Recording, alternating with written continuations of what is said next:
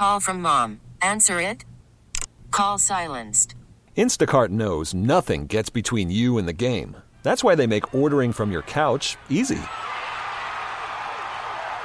Stock up today and get all your groceries for the week delivered in as fast as 30 minutes without missing a minute of the game. You have 47 new voicemails. Download the app to get free delivery on your first 3 orders while supplies last. Minimum $10 per order. Additional terms apply. All-star closer Kenley Jansen, we have a question. What's the best podcast of all time? Baseball isn't boring, baby. I'm Rob Bradford, and every single day I'm sitting down with the biggest names to show you this great game is the greatest game. It's my podcast. It's my passion. It's a cause I started more than 2 years ago and is now the most prolific national daily baseball pod there is. Another fact, so jump aboard the BIB Express. Follow and listen to Baseball Isn't Boring, presented by Wasabi Hot Cloud Storage on the free Odyssey app or wherever you get your podcasts. Welcome to Face Connecticut, an in-depth look at today's issues. Good morning and welcome to another edition of Face Connecticut on WTIC News Talk 1080, 96.5 TIC FM, and Light 100.5 WRCH. Aaron Kupek with you this Sunday morning, and we are pleased to be joined by Betsy Guerra, Executive Director of COST, the Connecticut Council of Small Towns. Good morning to you. Good morning, Aaron. Thanks for having me on your show. Betsy, as we work our way through the COVID-19 pandemic, what is the biggest issue right now facing small towns in Connecticut? At this point in the process, the biggest issue is really the budget and what's going to happen with the local budget. One of Governor Lamont's executive orders required towns to either adopt a tax deferral program or provide that taxpayers that were delinquent in payments only had to pay a 3% interest rate rather than the typical 18%. And so we're going to see fairly soon how that's going to impact local property tax revenues. And as you know, towns are very dependent on property tax revenues to fund critical services, including education, public safety, public health, and so forth. So I think there's a lot of concern and questions as to what the property tax revenues are going to look like, and also what costs towns are facing. Towns are spending a lot of money in terms of personal protective equipment, disinfection, cleaning, extra employees, consultants, legal costs, etc., to try to work through this COVID-19 pandemic.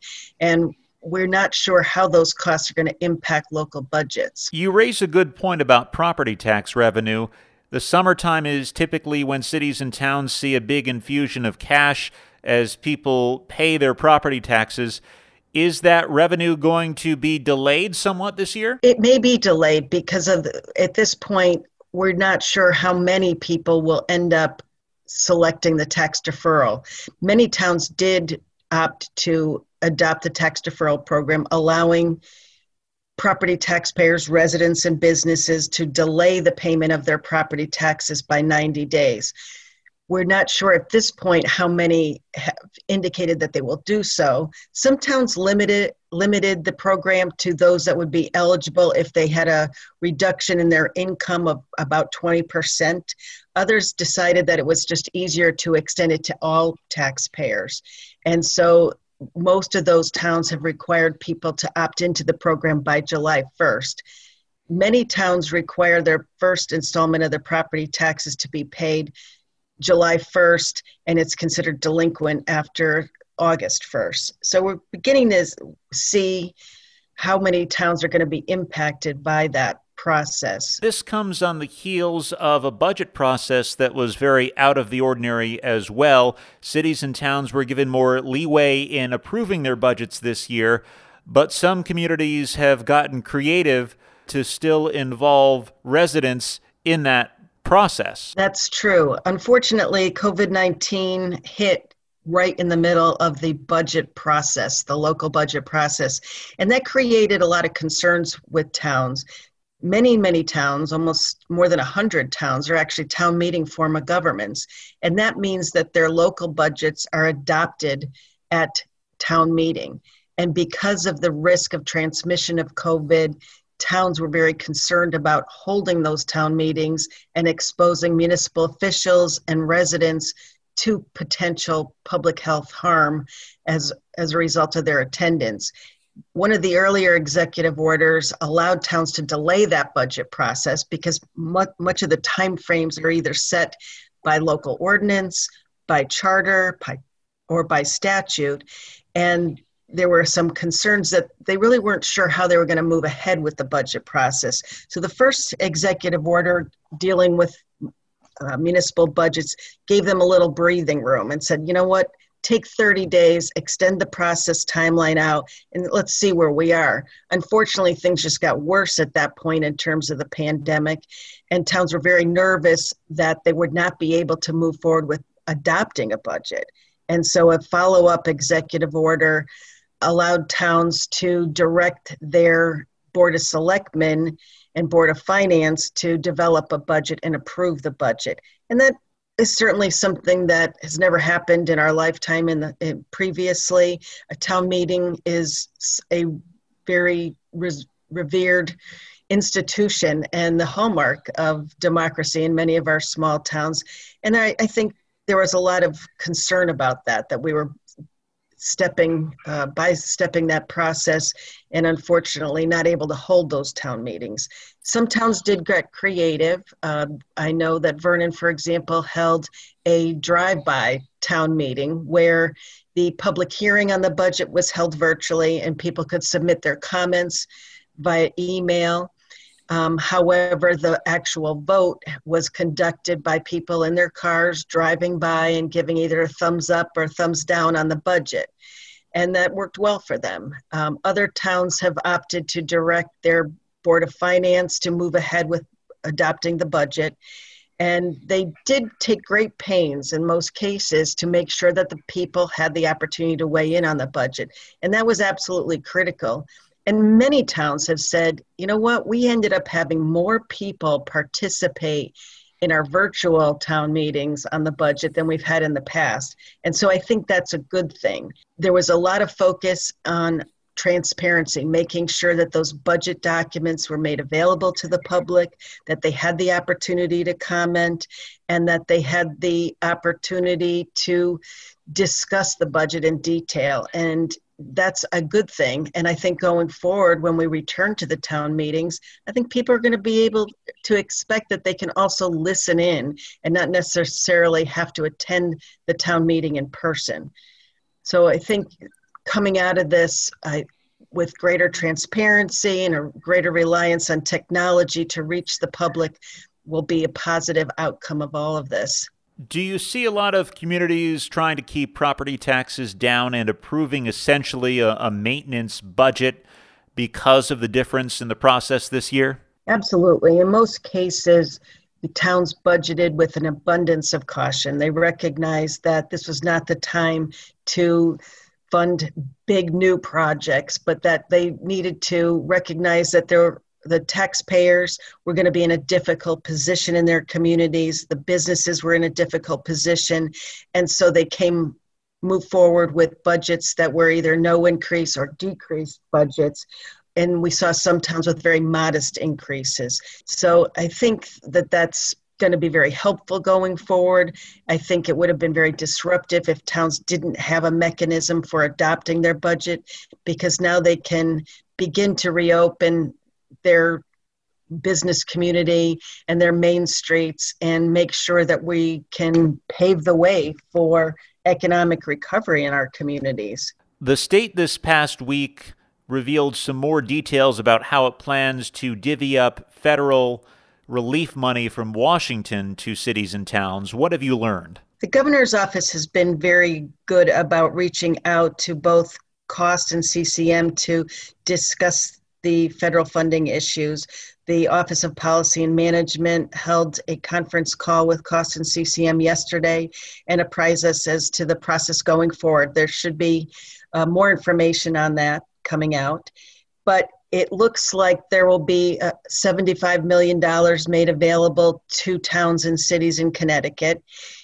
In the past couple weeks, OPM had requested that towns identify COVID-19 related expenses and to provide a list of those expenses to OPM. At this point, those total approximately $40 million. What we're not sure at this point is how many of those costs are eligible for reimbursement either under FEMA or other federal funding programs. So at this point, we're waiting to see how that shakes out. The towns will be given guidance as to what costs are considered COVID related, and hopefully there'll be an opportunity for costs for towns that haven't perhaps reflected all of the costs that they've incurred appropriately. They'll be able to provide additional information to OPM and to receive that funding. Now, the reimbursement rate is 75% from FEMA under the disaster declaration, correct? That is correct, 75%. And it is a cumbersome process from what I understand. You really need to make sure that you have all the invoices, the payment records, everything, very detailed reporting mechanism. So we'll be trying to assist towns in that process and making sure that they understand all the hoops that they have to jump through to get that money. But clearly that money is going to be critical at this point, and we're hopeful that it will help towns as they move forward with economic recovery and also the opening of schools in September, that this will be a big relief to have this funding in place. Give us an idea of some of the pandemic-related costs that cities and towns have had to bear. A lot of the costs include the personal protective equipment, the masks, the hand sanitizers, the erecting barriers between in offices to separate the public from the municipal officials and to protect the health of both the residents and the municipal officials. There's also a lot of costs associated with hiring staff that to supplement local processes. For example, if you ended up having workers that were either at high risk or had contracted COVID, you needed to find some replacement workers during that time. There are also costs associated with cleaning and disinfection, and that is something that, for example, schools are going to incur significant costs with cleaning and disinfection because you have to do that very often throughout the process. In addition, there may be additional costs relative to reconfiguring the outdoor dining and making sure that you had the planning and zoning staff and the local health staff available to approve those very quickly. So you see there'll probably be a lot of overtime costs associated with that. We are waiting for guidance from the governor's office and OPM to provide us with more details as to what is considered reimbursable under this. And hopefully that will be shared with us very soon so that towns can go back and figure out whether or not there are other costs that they may have incurred that they just weren't ready to submit at this point. You are listening to Face Connecticut. We are talking to Betsy Guerra, Executive Director of COST, the Connecticut Council of Small Towns. Betsy, give us an idea of some of the considerations that towns and cities have been making in terms of whether or not to reopen their town halls. I know some town halls have remained open to staff, are just closed to the public, and others have shut down completely. That's correct. There was nothing that actually required towns to shut down. However, in order to prevent the transmission of COVID-19 to the public and to municipal officials, certainly towns limited public access. Many towns are now thinking about reopening and allowing greater public access in the building. However, it's a big challenge. And so towns are looking at how can they reconfigure town halls? How can they separate desks? Making sure that they're a proper distance apart. How do they comply with the CDC requirements regarding the availability of hand sanitizers? One of the biggest obstacles is restrooms, and how do you ensure that the restrooms are disinfected very often to ensure that there's no risk of transmission to the employees or others that may be using those facilities. So there's a lot of work that's going into it, and towns are working very hard to make those changes and to reopen to the public. We hear frequently from cities and towns that local education, pre-K through 12, is the biggest cost in local budgets. That's even more of a concern this year with the pandemic. At this point, what do we know and not know about what summer school and next school year are going to look like? Under the governor's executive order, summer schools are available to be opened on July 6th. However, it is up to the superintendent and the boards of education as to whether they do this. I know there are a lot of towns that are hoping that their summer schools do open because these summer schools provide daycare for people that have to return to work. And if they are not open, unfortunately, this is going to create a hardship for these individuals. In addition, there's a lot of special needs students that rely on summer school programs to meet their requirements. And so we are hoping that they do reopen. However, we understand that under the draft rules, the reopening is going to be very difficult for these communities. There are a lot of requirements as to spacing desks apart. In the past, I know in order to promote teamwork, a lot of desks are configured in a way that are grouped together and people are facing each other, but we're going to have to go back to that kind of theater style of classroom desks and chairs. And they also have to be put in a diagonal to make sure that if you're trying to leave your desk, you're not coming too close to other students. So clearly the spacing is going to be very difficult. Typically you have 20 or so students in a classroom. Depending on the size of the classroom, are you going to be able to have your desk spaced far apart enough and still accommodate that many students? So there are limitations to the number of students that can be in each classroom. There are certainly going to be requirements that the desks, that the materials be disinfected. They expect that that students will not be able to bring books from home into the classroom, but they're going to have to rely on paper that they can then just throw out at the end of the day and things like that. So there's going to be a lot of costs associated with this. And I think towns and school districts are trying to figure out how to do this in an appropriate manner to keep kids safe, to keep the teachers and other school employees safe. So it's going to be a big challenge. And I think, everybody has to have a lot of patience right now and understand that people are trying to do their very best, but it is difficult and it is challenging. And we're going to get a sense from the summer school reopening what costs that schools may end up incurring come fall. One of the other costs that is certainly COVID related is the focus on distance learning, technology. Our schools and our town halls have had to rely on greater technology and distance learning programs in order to communicate with the public and with their employees and with their students. And it'll be interesting to see what costs have been incurred relative to those issues.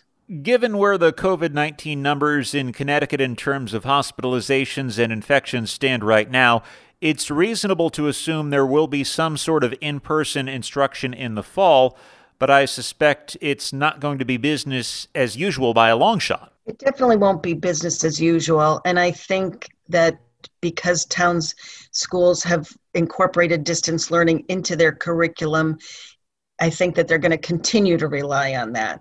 And I think in a way that may provide some greater possibilities for learning. So for example, in the past, when we had snow events, snowstorms, schools would be closed. And people were wondering the other day, well, do we need to close schools? Can we rely on distance learning rather than closing schools for a snow event? In addition, a lot of the smaller school districts struggle to provide a number of AP classes or foreign language classes or various kinds of math classes because they don't have enough students in each class. But distance learning may provide an opportunity for towns to share those resources among school districts so that more students can take advantage of those kinds of programs. Before we started the recording, we were talking about all the different ways that local government makes a difference. talk about some of those COVID-related that people may not think about. I'm thinking about things like trash collection. Well, trash collection, certainly not all towns provide trash collection, but those that do have had to address certain issues relative to those individuals and the handling of those materials and making sure that they were actually safe and those employees were safe and that the materials that they were handling were safe. There was some concern early on that the redemption centers, the bottle redemption centers, had been closed because the redemption centers didn't feel that they could open safely, and they felt that there weren't going to be a significant number of people returning bottles. Fortunately, the State Department of Energy and Environmental Protection and other advocates worked with those redemption centers so that they are reopened and people can continue to recycle those issues. You know, we have a huge issue with regard to recycling, which has just become kind of worse during this pandemic, unfortunately. We had been hopeful that we would be able to address some of these issues during the legislative session, but unfortunately the session was halted. So now we have the MIRA, the Materials Innovation and Recycling Authority, had been working very hard to reinvigorate its recycling capabilities. And unfortunately now it looks like they're going to end up having to ship this trash to out-of-state landfills. And that's a big issue. It's a big issue for towns because they're going to end up paying more. It's also a big issue for the environment because whenever you landfill this type of material, it's not a good thing. And so we were hopeful during the session that there would be some way to resolve this issue, but unfortunately at this point, it sounds like those efforts have fallen apart.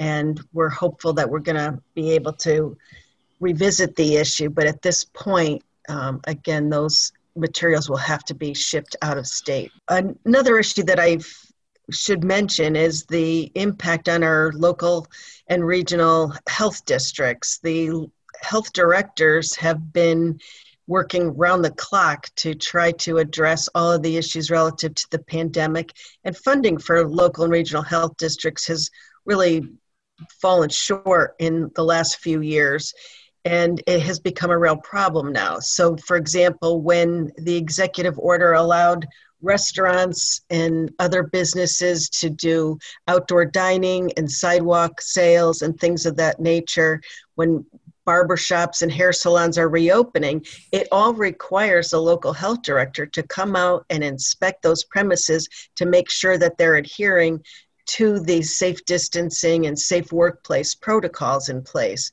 That's a lot of work, and it's overwhelming our local and regional health districts. And I think that that is something we're going to need to look at going forward, is how can we adequately fund these given the need to protect the public health now during the pandemic and in the future. There's also been a lot of talk about voting in the shadow of COVID-19. What sort of guidance are towns getting from the state? Certainly the primaries from the get-go were delayed significantly. And so now we're coming up on that August 11th deadline.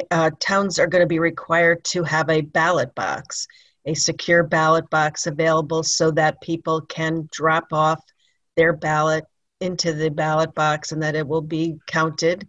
But there are a lot of questions as to how you do it. It does have to ensure that you're compliant with the Americans with Disabilities Act so that it's accessible to everyone. And it also has to be in a secure location, and it has to be on a concrete pad. And there's all the kinds of configurations that people are asking about just to make sure that nobody can tamper with the ballot box. And so it will be another challenge that we struggle with as we try to respond to the COVID-19 pandemic. But it does look like the guidance will be available shortly to towns, and will be able to make sure that the primary occurs on August 11 without any hitches, and also that the November elections will be able to take place. She is Betsy Guerra, Executive Director of the Connecticut Council of Small Towns. Thanks so much for joining us this morning. Thank you, Aaron. Happy to be here. Thanks for listening to Face Connecticut. I'm Aaron Kupek. Face Connecticut is a production of the News and Public Affairs Department of WTIC Radio. All-star closer Kenley Jansen, we have a question. What's the best podcast of all time?